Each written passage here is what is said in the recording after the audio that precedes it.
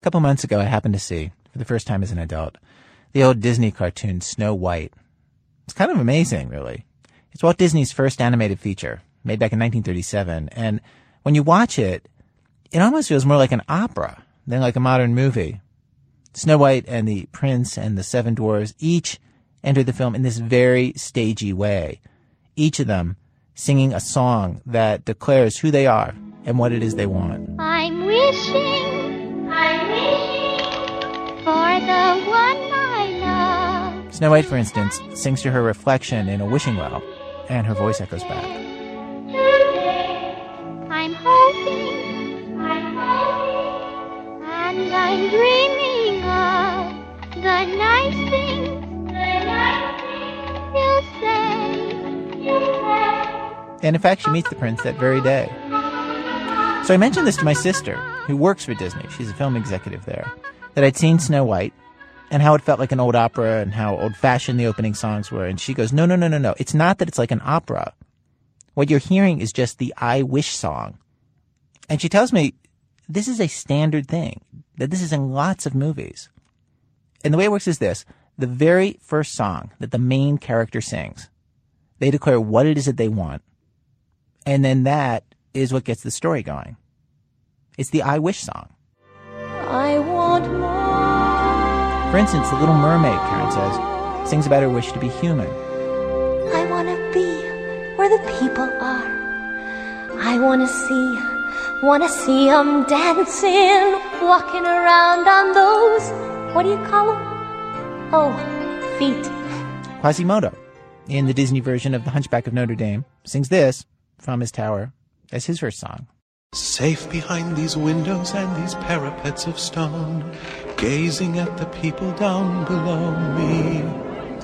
All my life I watch them as I hide up here alone, hungry for the histories they show me. All my life I wonder how it feels to pass a day not above them, but part of them. And up there. Okay, hold on, we gotta stop that. That is just too uplifting. Anyway, this phenomenon, the I Wish song, goes way beyond Disney films. Somewhere over the rainbow. This, of course, is the I Wish that Dorothy delivers at the beginning of The Wizard of Oz to go over the rainbow. There's a land that I heard of once in a lullaby.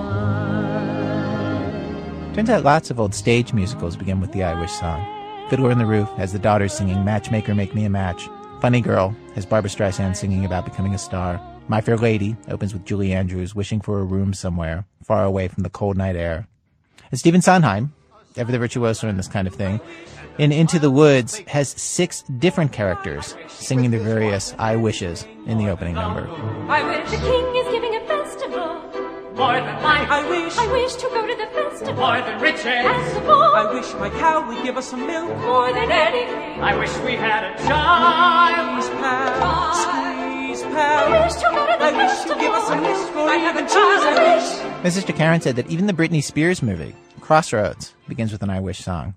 Britney is dancing on her bed in her underwear, singing into a spoon like it's a microphone to a Madonna song in a stereo, like a girl who wants to be a star, which is what she becomes by the end of the movie.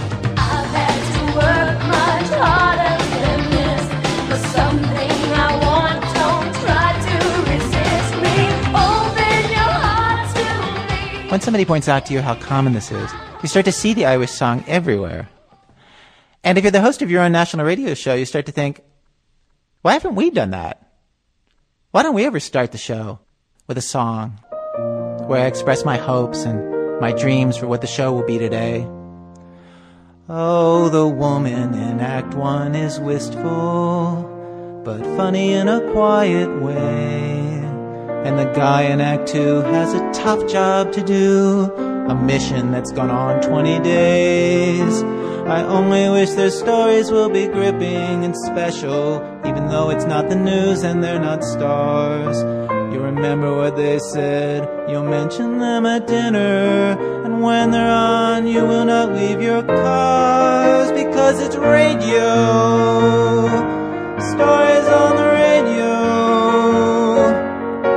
can be funny and emotional, can fill you with longing. My wish is that today's show lives up to this song and bring on the conflict, make the people speak, bring on that music we use every week. I wish for radio, decent stories on the radio.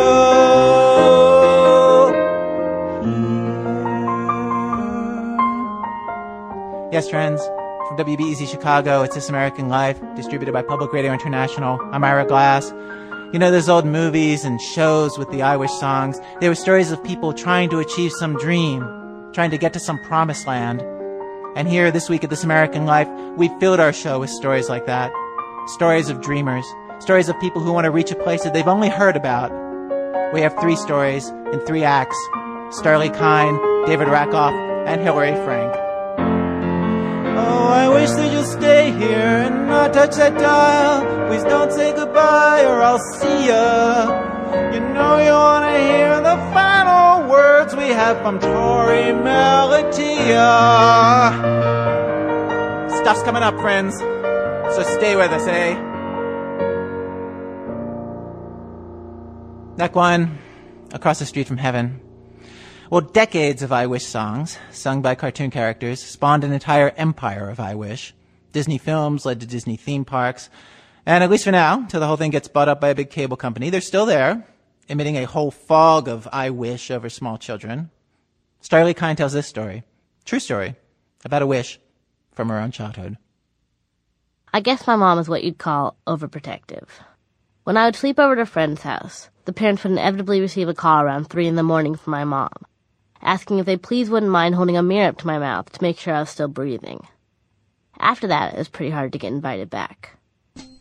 I wasn't allowed to play soccer because I might get brain damage or die of internal bleeding. I wasn't allowed to ride a school bus because the driver might kidnap me. I wasn't allowed to walk my dog down our peaceful suburban street. It's much too dangerous out there, my mom would say. I pleaded with her for months, and she finally agreed on one condition.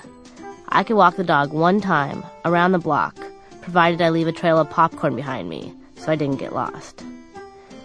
Later, outside, when the neighbor kids asked me what I was doing, I pretended not to hear them.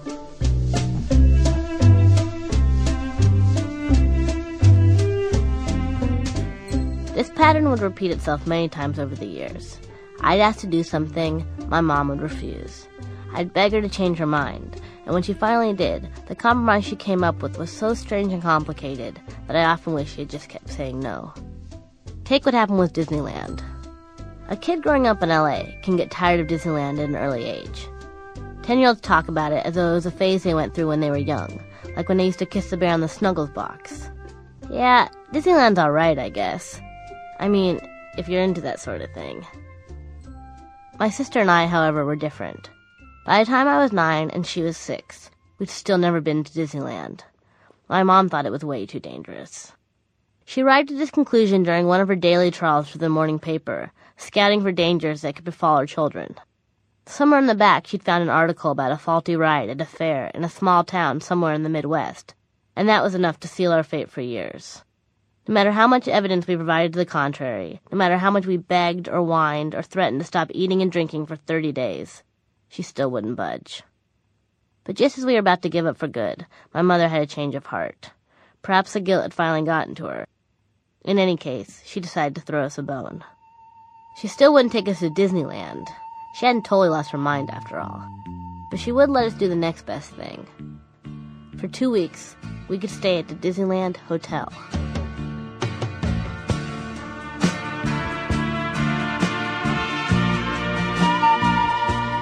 Judging by the look on her face, you could tell my mom was pretty pleased by this proposition. She beamed at us expectantly, her arms outstretched. All we could manage to do was shrug our shoulders and nod. When the time came to leave, we packed up our little suitcases. We threw in our favorite toys and games. I carefully folded in a fresh, unopened pack of Mad Libs I'd been saving for a special occasion. My mom made sandwiches for the ride and packed extra clothes for us in case it got too cold or too hot. She turned the air conditioning on in the car and waited until it was nice and freezing inside before letting us in. She didn't want us to get heat stroke. Then she pulled out of our driveway, and we were off.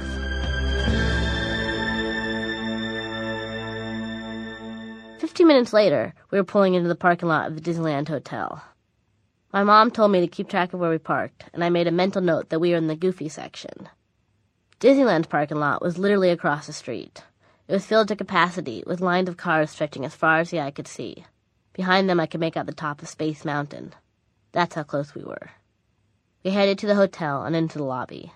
The receptionist looked at us and smiled. She leaned down and asked me where we were visiting from. I pretended that I didn't hear her.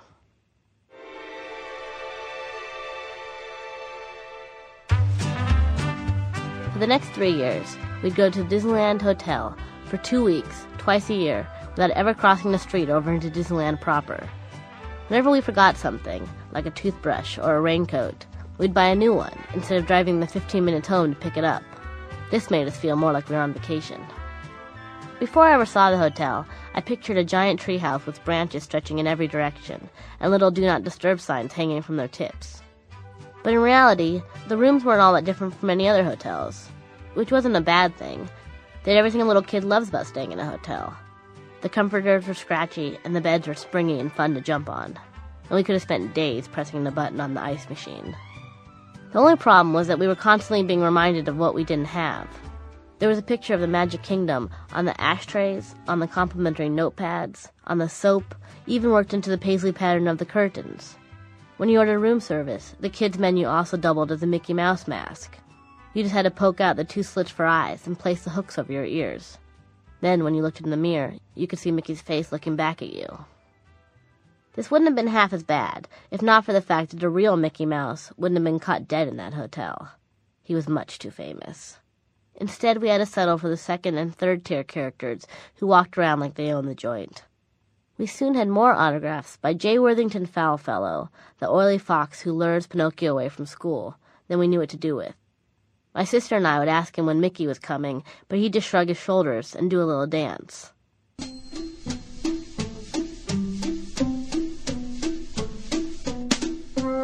We had a perfect view of Disneyland from our room.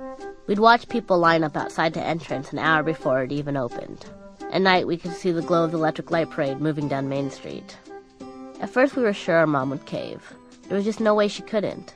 She had taken us, her 2 precious children, her whole reason for living, to the funnest place on earth, only to stop 50 feet shy of the fun. It was like she was dangling the fun in front of us to see how long we could go on grabbing at the air before finally collapsing of exhaustion. There was a monorail that took the hotel guests directly to the park. It looked like something out of the Jetsons. In the beginning, my sister and I hung out in front of the monorail all the time. We'd bring our coloring books and connect 4 pieces, and just camp out. We'd even eat our lunch there. We were like dogs waiting behind the door for our owner to finally open it and let us out. Every time we heard footsteps, we'd perk up our ears, hoping it was our mom coming to tell us it was time. We were ready. But she never came.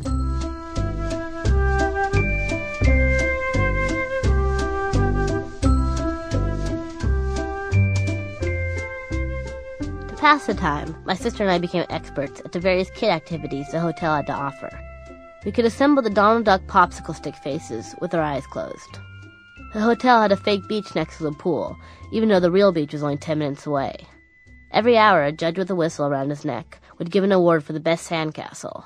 The prize was $5 Disney, valid for use only at Disneyland. My sister and I always won, because we never had to get up and leave. The other kids would barely have managed their first tunnel, while we would already be adding on a 2nd level to the carriage house and back. We eventually got to know the different people who worked there. The guys who sang in the fake barbershop quartet, who didn't like each other at all. The mime, who, frankly, seemed to be phoning it in. The man who sold churros that we bought for dinner. My favorite, however, was the caricature artist. We'd always wait until the last night of our trip to get our caricature done. We liked to save it for the end. The caricature artist would ask what we enjoyed doing most, and we'd tell him whatever we were into at the time. When I was 9, I had just gotten a new dog. The caricature artist drew my dog and me riding Space Mountain. He made my dog look like Pluto. His paws are sticking up in the air. My mom still has these caricatures. They cover an entire wall of her house, picture after picture, the way other parents display photos of their kids. If you look at them in order, you can actually see us grow up before your very eyes. Our oversized heads and little bodies acquiring different hairstyles and fashions over the years. There I am in 4th grade, learning how to swim. The caricaturist drew me jumping into a tiny bucket of water. In 5th grade, I discovered boys, and you can see me and Kirk Cameron riding a tandem bicycle. 6th grade was my dark phase, where I didn't think I was interested in anything. The caricaturist just drew me standing in line for the Pirates of the Caribbean, rolling my eyes and looking surly.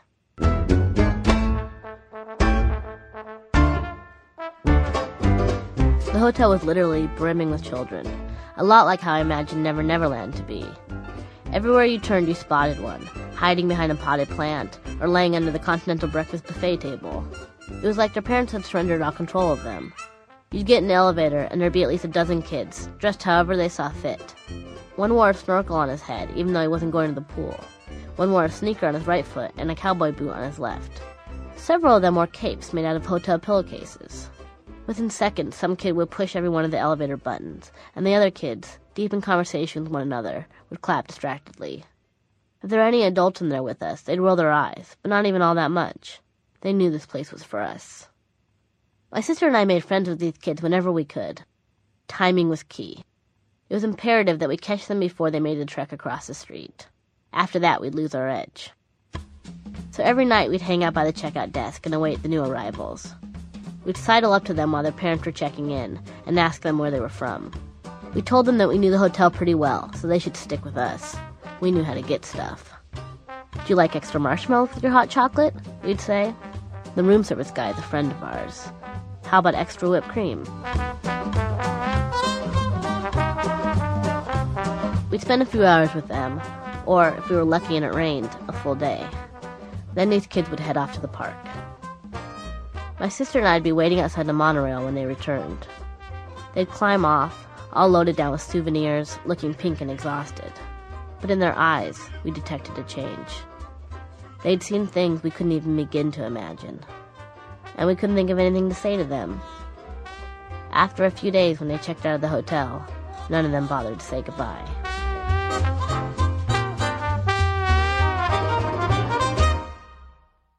We did finally make it to Disneyland as kids, when I was 11 and my sister was 8. And it happened in the most random way possible, like a piano falling out of the sky onto our heads. One morning, long after my sister and I had stopped asking, my mom just said, "Hey guys, do you want to go to Disneyland?" It was a school day. We had no idea where this uncharacteristic burst of spontaneity was coming from, but my sister and I had learned by now not to question these things. Once we were finally inside the gates, my sister and I knew exactly where to go. There had been a map of the park with illustrations of all the different rides in the hotel lobby. We studied it so long we had it memorized. But the real Disneyland was different than the one we'd imagined for so long. It was strange to see that it was an actual place, with long lines and smelly bathrooms. When I climbed onto a ride, I was surprised by how solid the seat felt. When you think of fantasy places in your head, you never think about the fact that they're plastic, that the overhead bar might pinch your neck. We thought it was great.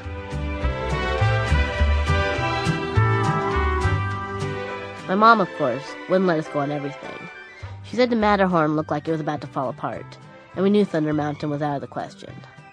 But we didn't care. She seemed more relaxed that day than we'd ever seen her. She laughed her head off on the teacups. And when my sister got a paper cut from the salted pretzel wrapper, my mom just gave it a kiss instead of rushing her to the emergency room.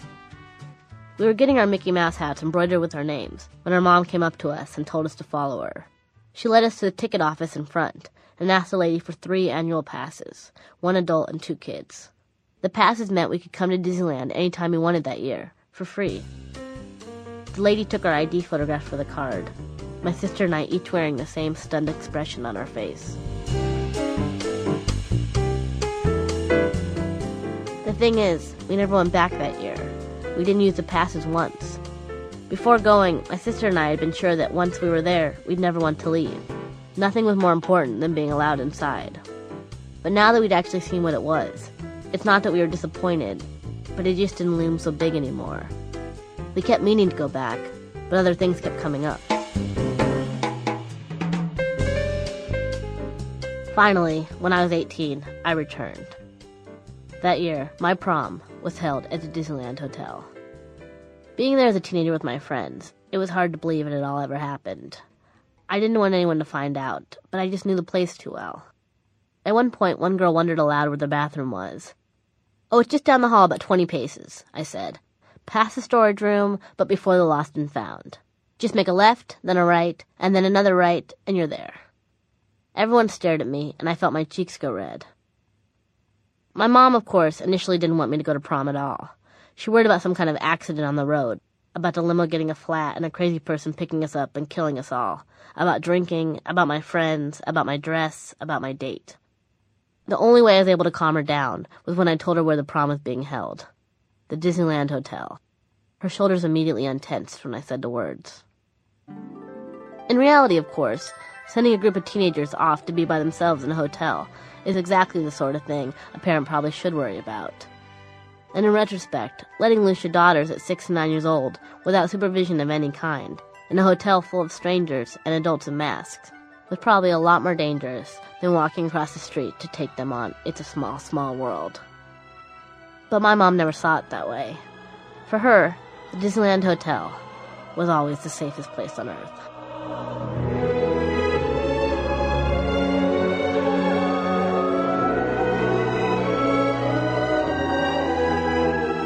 Sterling Kine. Coming up, an experiment at trying to reach enlightenment involving a man and 6 to 8 ounces of vegetable broth. That's in a minute from Chicago Public Radio and Public Radio International when our program continues.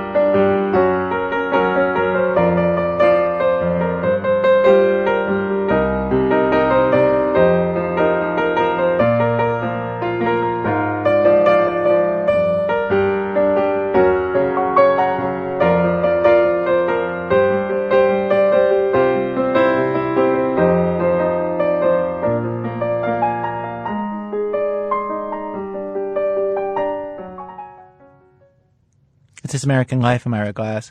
Each week on our program, of course, we choose some theme and bring you a variety of different kinds of stories on that theme. Today's program, Promised Land, stories of people who wish to get somewhere they've never been. We've arrived at Act 2 of our program, Act 2, Life in the Fast Lane. There's an ancient idea that fasting can lead to moments of enlightenment. Jesus fasted for 40 days in the desert. The Buddha fasted, as did Pythagoras and Gandhi and George Bernard Shaw. Is it possible that all that stands between us and genius and insight is food? Well, we wanted to find out if anyone could reach this promised land, and our contributor David Rakoff agreed to be the guinea pig in a little experiment. He went on a 20-day fast. That was 14 days with no food, 3 days transitioning in and out on either side, to find out if he would see God, or some variant. Let's start with the showstopper, shall we? For the next 3 weeks, my path to enlightenment goes like this. I am to wake up, head to the bathroom, and give myself an enema. You heard me. Warm water, chamomile tea, and 8 drops of lemon juice. I am to hold it in for 15 minutes, lying on a towel on the bathroom floor, passing the time by reading some sort of spiritual literature. I opt for the New York Times. This is followed by a shower and a breakfast of 8 to 12 ounces of clear vegetable broth. At other points during the day, I cannot say exactly when because this is copyrighted proprietary information, I will consume fruit juice, vegetable juice, herbal tea, and finally, more broth, just before bed.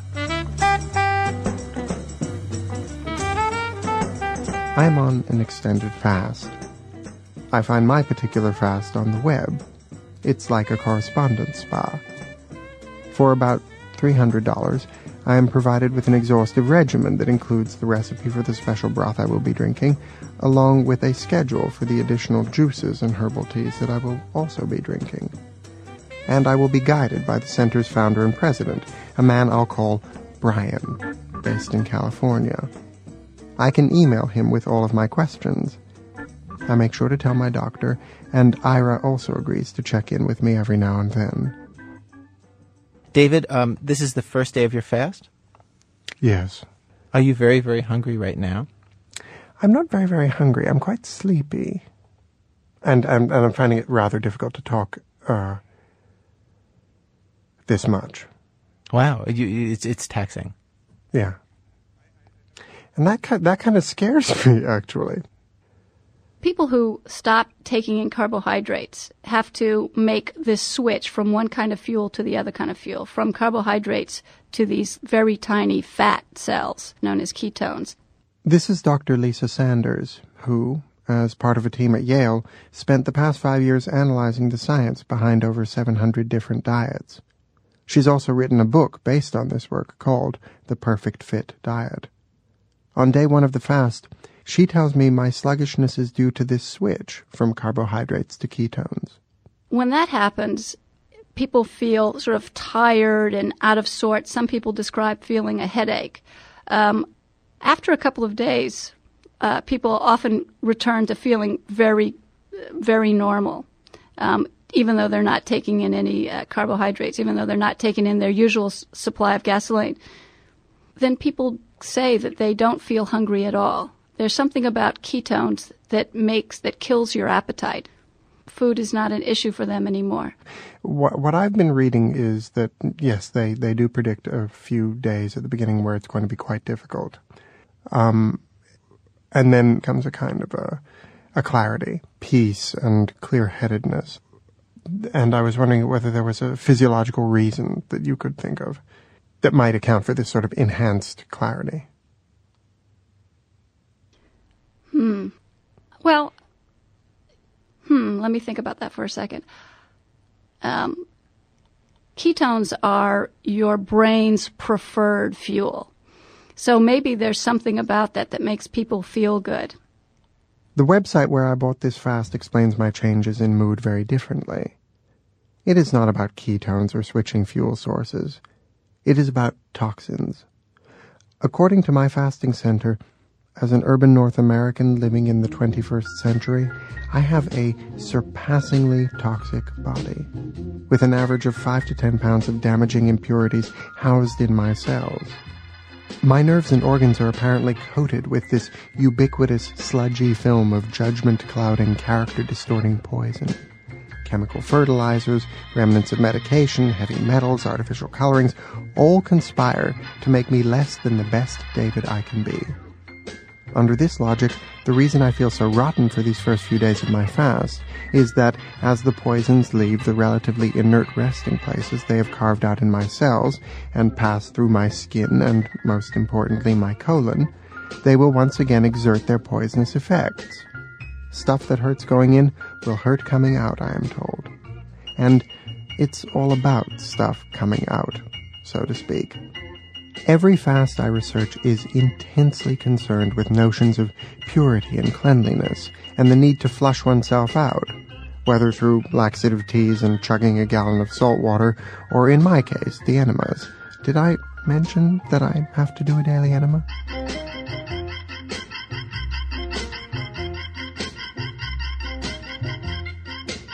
The fixation is on the eradication of these supposed pollutants.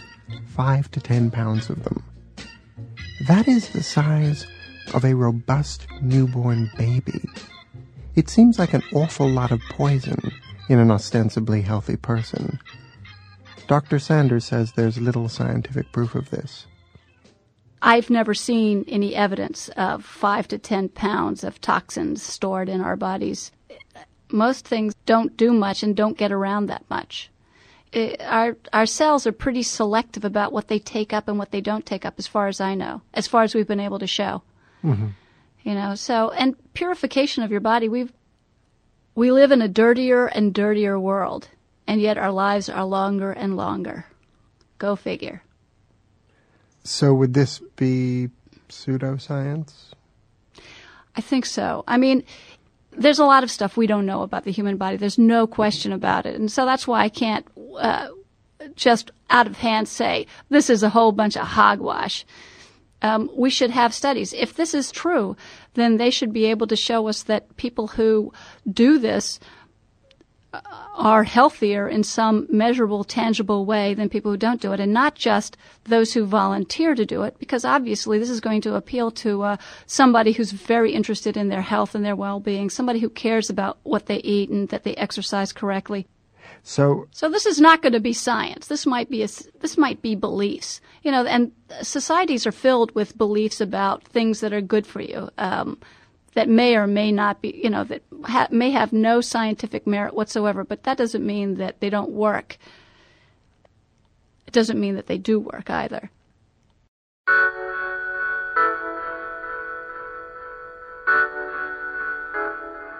The fasting program I'm on doesn't just promise weight loss, greater energy, and enhanced virility, but also insight, clarity, and inner peace. And to be quite frank, I could do with some inner peace. Do you have any advice for me?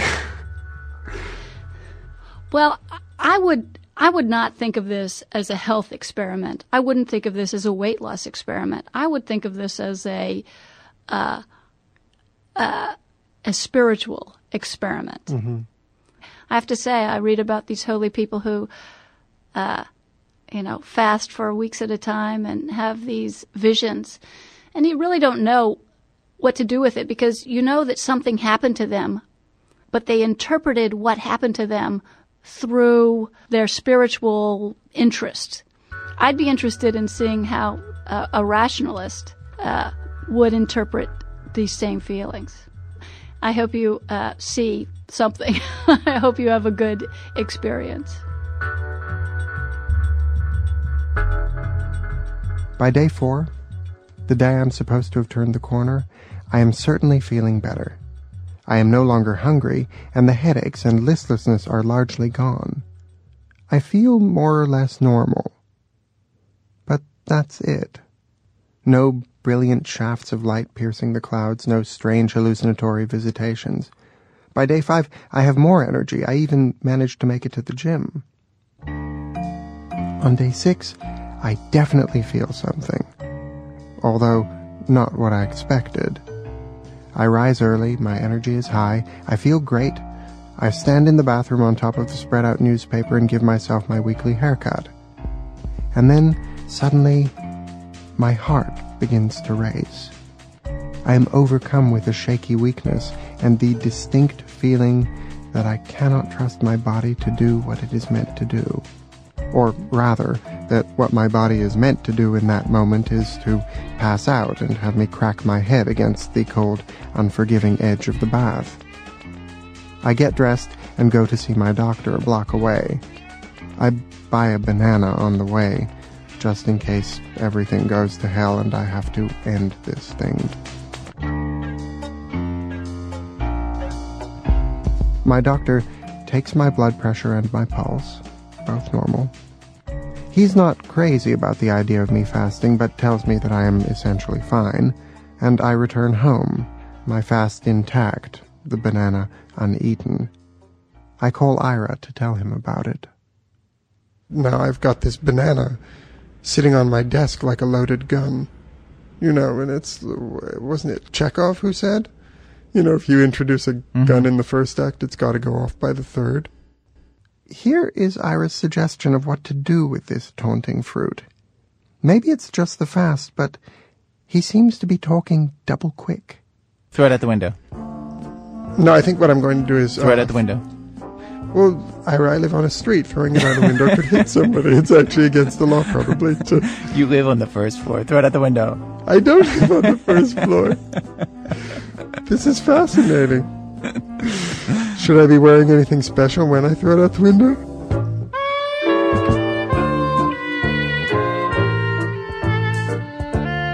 Does it make you feel safer to have the banana there, or is the banana taunting you, like saying... The banana's not really taunting. There was a point when I thought this morning, I thought a few things. I thought, That's it. It's over. And then I thought, back to the world of food, of interest and diversion. Yahoo! But then I felt like a failure. And kind of back to square one, like, oh God, how am I going to get through another week of this?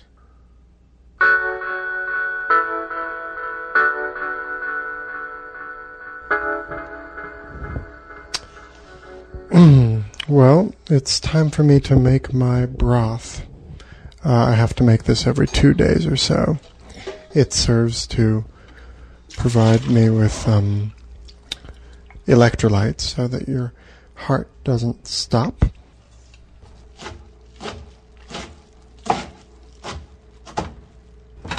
I was thinking about this lack of enlightenment that I'm feeling, and I sort of thought like I was that woman in the movie Manhattan who's at a party and she says to Woody Allen something like, I finally had an orgasm and my analyst told me it was the wrong kind.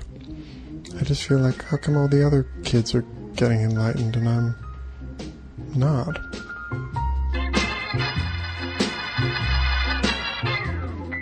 Day 9. Here is something else I am not feeling. Something Ira keeps egging me on about. Have you started to feel superior? Am I walking around, he wants to know, an ethereal creature of light and air passing by the falafel stand, for example, and looking disdainfully from my slender Olympian perch at the weak-willed humans who feel the need to stuff their gullets with something as earthbound and disgusting as solid nourishment? Not really, as it turns out. This fast hasn't lessened my usual feelings of venality and guilt. If anything, they've increased a little, because my days are taken up in this narcissistic rumination about my intake and my output. Between the hours of making the broth and the enemas, this is one of the most self-obsessed things I have ever done in my life. And I say that as a first-person journalist. One night on the subway, I see a woman at the end of the car. She leans over to the people sitting next to her and asks in a quiet, friendly, almost businesslike tone, "Do you have any extra food I can buy off of you?" I can only hear her because the train is silent. She isn't standing in the middle of the car addressing us. She's just asking those within earshot. I walk over and give the woman $1 before I get off at Union Square. "But do you have any extra food?" she asks me. I apologize and say that I do not have any extra food, but I know in that moment that there is neither clarity nor serenity enough in the world that would give me the chutzpah to tell her why not.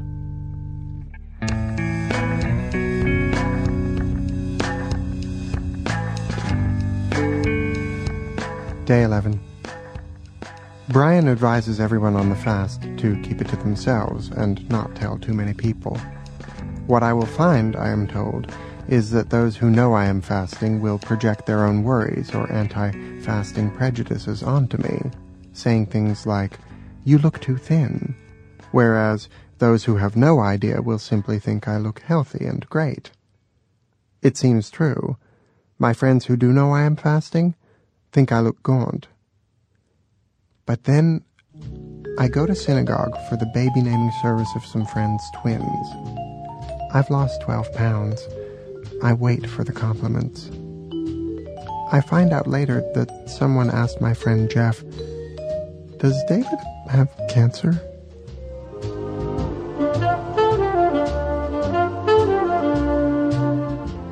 Captain's log. I wonder if this is something. I am curiously relaxed, as if my bones had been removed. How can I explain this? It is as if I have taken an anti-anxiety pill. I am aware of my problems and the things that concern me. Intellectually, they can still freak me out. But my physical anxiety response is gone. On the street, a bike messenger zooms by dangerously close to me, nearly shearing off my kneecaps. I can only mutter, "Jerk," where once I might have hissed it. I cannot work myself up into a lather. Do I think, "Oh, hello, God's creature, fellow and bicycled human, come ride freely, let the wind carry you like a seedling, like a bird"? No. What I thought was, "Jerk, I hope you were crushed beneath the wheels of a bus." But the difference was, the venom that pulsed through my veins now had the restful back-and-forth rush of the ocean's waves. It's a pleasant feeling, certainly, but hardly seems worth the effort of weeks without food. If this is all there is, then, I hate to say it, but Miss Peggy Lee was kind of right.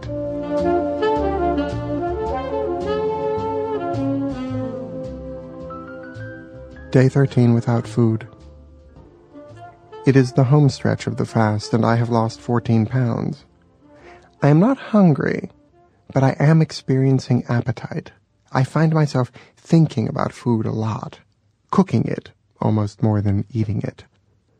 I pore through books and surf the web for recipes. Roast goose with prunes, brown butter madeleines, candied grapefruit peel. Precisely the kind of oldie-worldy delicacies Hans Christian Andersen's little match girl saw dancing before her eyes before she froze to death on the Copenhagen street.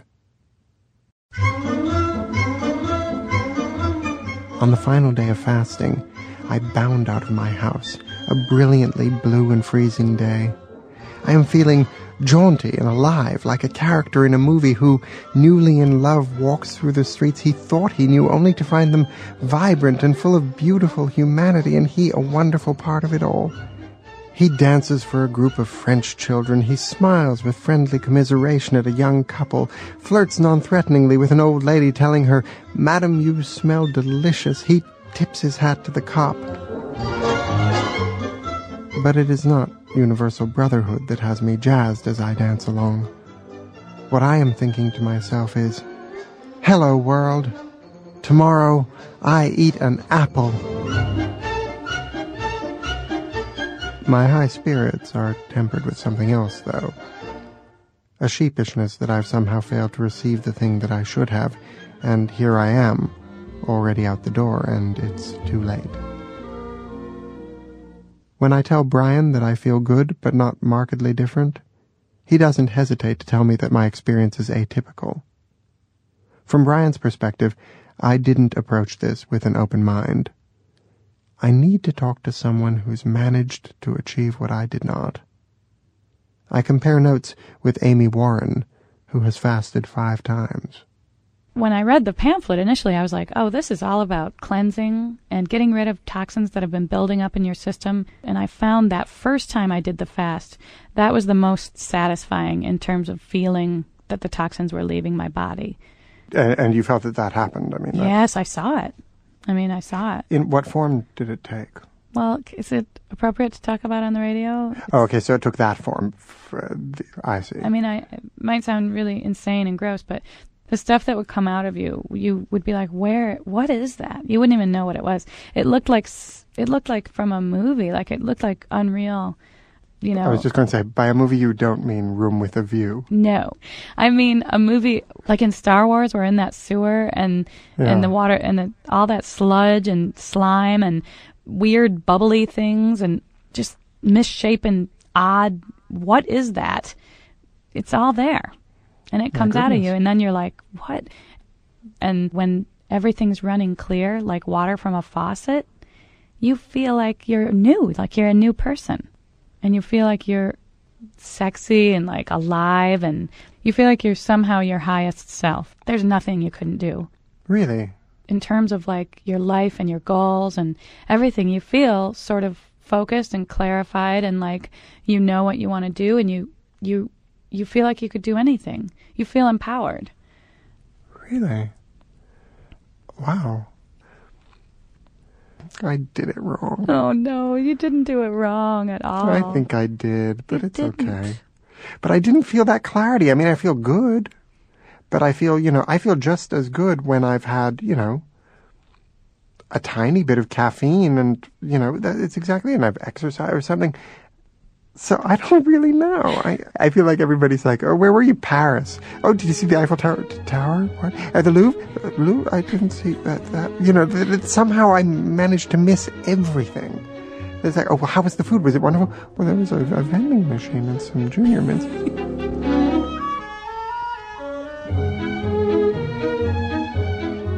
In a little unscientific survey conducted by the producers of this show, calling around to friends and friends of friends who'd fasted, and even for people who specifically did my fast, albeit for much longer, they found that everyone felt great physically, energetic and alert, and nearly everybody spoke about a clarity of mind. But only one person seemed to feel more than that. This woman said that, for a moment while driving, her spirit was filled up and she was overcome with a sense of total well-being, of a level and profundity she'd never felt before. Amy's experience was more typical. When I first started doing it, I was thinking like, yeah, it's gonna be like spiritual nirvana. I'm gonna recognize the universe in a way that I've never recognized the universe. But I really feel like that expectation, it never happened. It never happened? No, not in a way that I would have sort of expected it to. I mean, I always felt a sense of clarity and focus, different than any other time in my life. But I never felt like it was a religious or spiritual thing.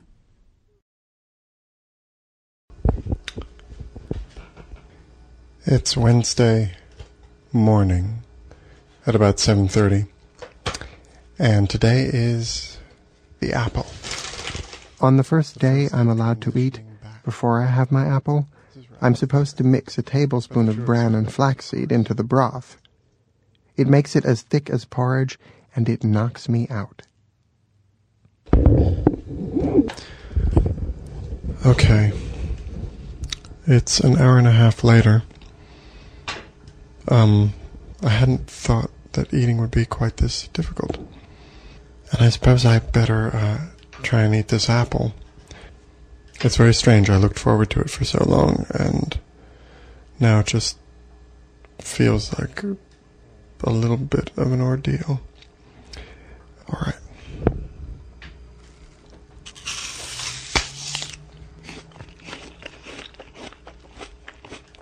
Here I am, chewing food again. I almost feel like I was never away from it.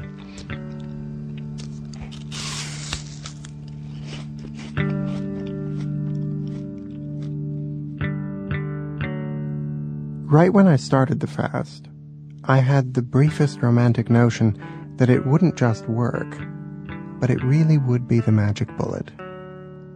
I entertained the fantasy that the fast would short-circuit logic and somehow my problems, such as they are, didn't need the talk and the scrutiny.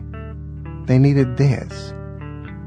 There was even a moment where I could see my problems, feel them, impacted and concentrated into a gray, plaque-like obstruction, a thick, squat blockage the shape and size of a scallop somewhere in the channels of my body.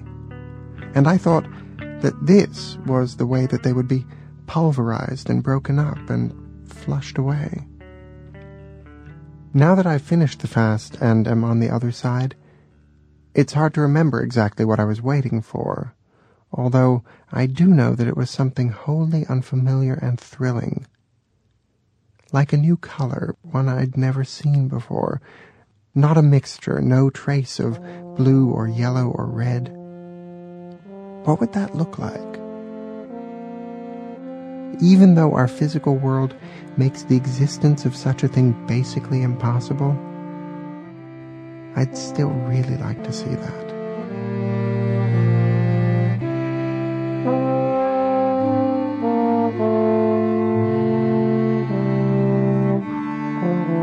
David Rakoff. He's put the story of his fast into his brand new book, Don't Get Too Comfortable.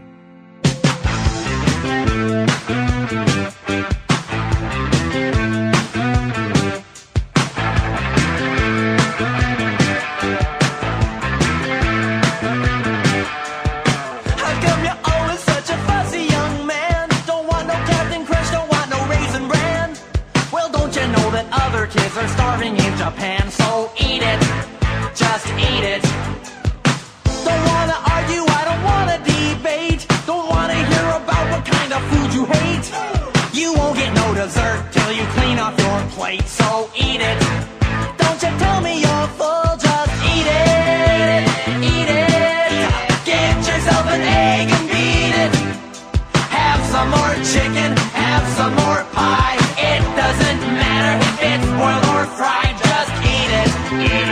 eat it. Just eat it. Just eat it. Act 3, Mystery Train. We close our show today with this story of two people, each yearning for a certain future, though not necessarily the same future. Hilary Frank remembers the story. The lights were out. We were stopped on the tracks, and Danielle wasn't happy. All I wanted, she said, was to have McDonald's with my boyfriend. It was supposed to be their big Friday night in Boston. They were sitting diagonally behind me. Danielle and her boyfriend Donnie had gotten on the train in Providence a few stops after mine. Eavesdropping in the dark, I had learned their names, that they were 15, 4 years younger than me, and that they were surprised to see the girl sitting by the window behind me. Donnie's surprise was pleasant. Man, Cynthia, I didn't expect to run into you. And Danielle's was more like, yeah, didn't think I'd run into you. Other than an elderly couple in the back, we were the only people in the car. Cynthia told them it was her 18th birthday. She invited Danielle and Donnie to the party her sister was throwing for her in Boston. I'll get you good and wasted, she told them. Donnie practically cheered. Danielle must have punched him because he winced out loud. I ain't doing none of that, she said. Yeah, you are, Donnie teased. You're getting doped. Am not, she said. You know I can't do that. None of it, you know. Come on, Cynthia prodded. It'll make your man happy. No, Danielle repeated. She sounded like she was going to cry. I can't. I can't.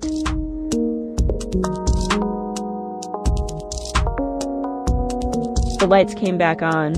The engine revved and we inched along the tracks. Everyone sat quietly for a minute.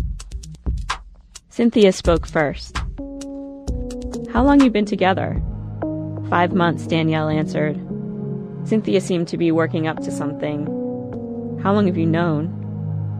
3 months, Danielle said quietly. Cynthia's seat creaked. I was once too, she told Danielle. A couple years ago. Pregnant, I thought.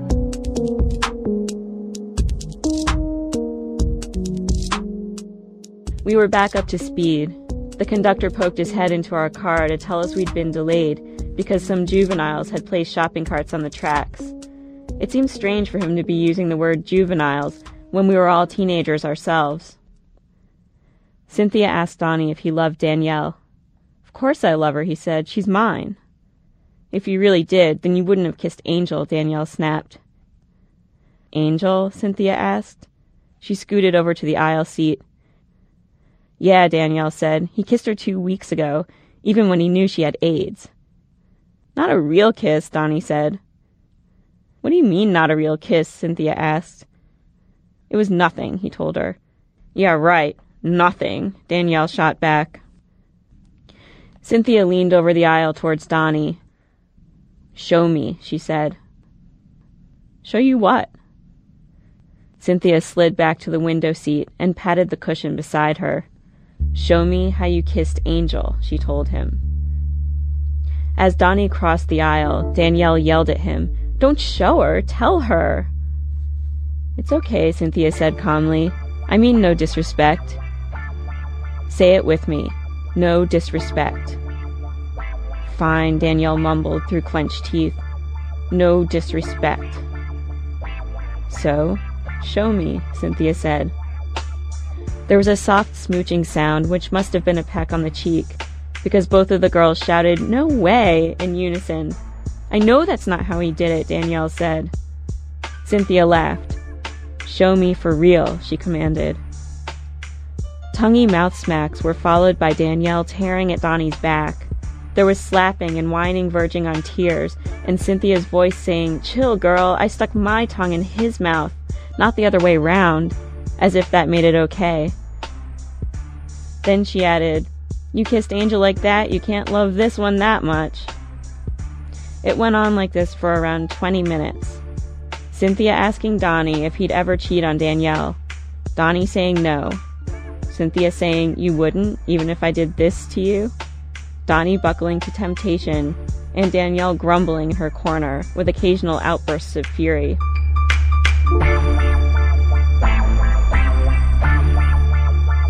Finally, Cynthia stopped her come-ons and said, You are sick. You would do all that with me, and you say you love her? But I do, Donnie said uncertainly. I'm going to be with her till the day I die. You should dump him, Cynthia told Danielle. Then she asked Donnie if he had a place to stay. Danielle answered for him. 25 Maple Street with me and my mom. Well, if that ever changes, Cynthia said, you'll always have a place in Boston at my sister's apartment. You can see it right now if you come to the party. The train slowed as we entered Back Bay Station. We're going, Donnie announced. I'm going to McDonald's, Danielle said. Girl, come on, it'll be fun, Cynthia said.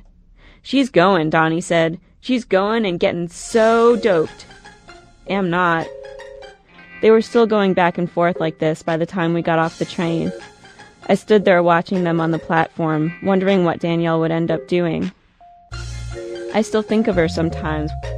I end the evening in my head. On bad days, Danielle goes to the party. She watches Donnie drink spiked punch and smoke pot, and maybe settle into a corner with a cute girl in a halter top. Sometimes she winds up at McDonald's by herself, washing down a Big Mac and supersized fries with a chocolate milkshake. But on good days, Danielle crosses the tracks, sits quietly on a bench, and waits for the next train back to Providence.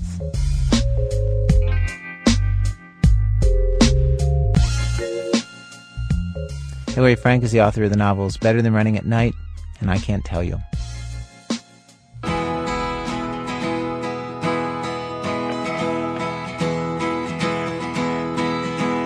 It's 16 miles to the promised land, and I promise you I'm doing the best I can. Now don't fool yourself in thinking you're more than a man, 'cause you'll probably end up dead. Well, our program was produced today by Diane Cook and myself, with Alex Bloomberg, Jane Feltus, and Sarah Koenig. Our senior producer is Julie Snyder. Elizabeth Meister runs our website. Production help from Todd Bachman, Kelsey Deltz, and Chris Ladd. Music for our original I Wish song at the top of today's program was composed and performed by Mr. Brian Morris. Thanks to Mary Gaffney for recording that for us. Thanks also to Beth Miller, Karen Gardner, Michael Saul, Tom Stemple, Andreas Buchinger, Dennis Paulson, Jorge Jess, and Carrie Willis.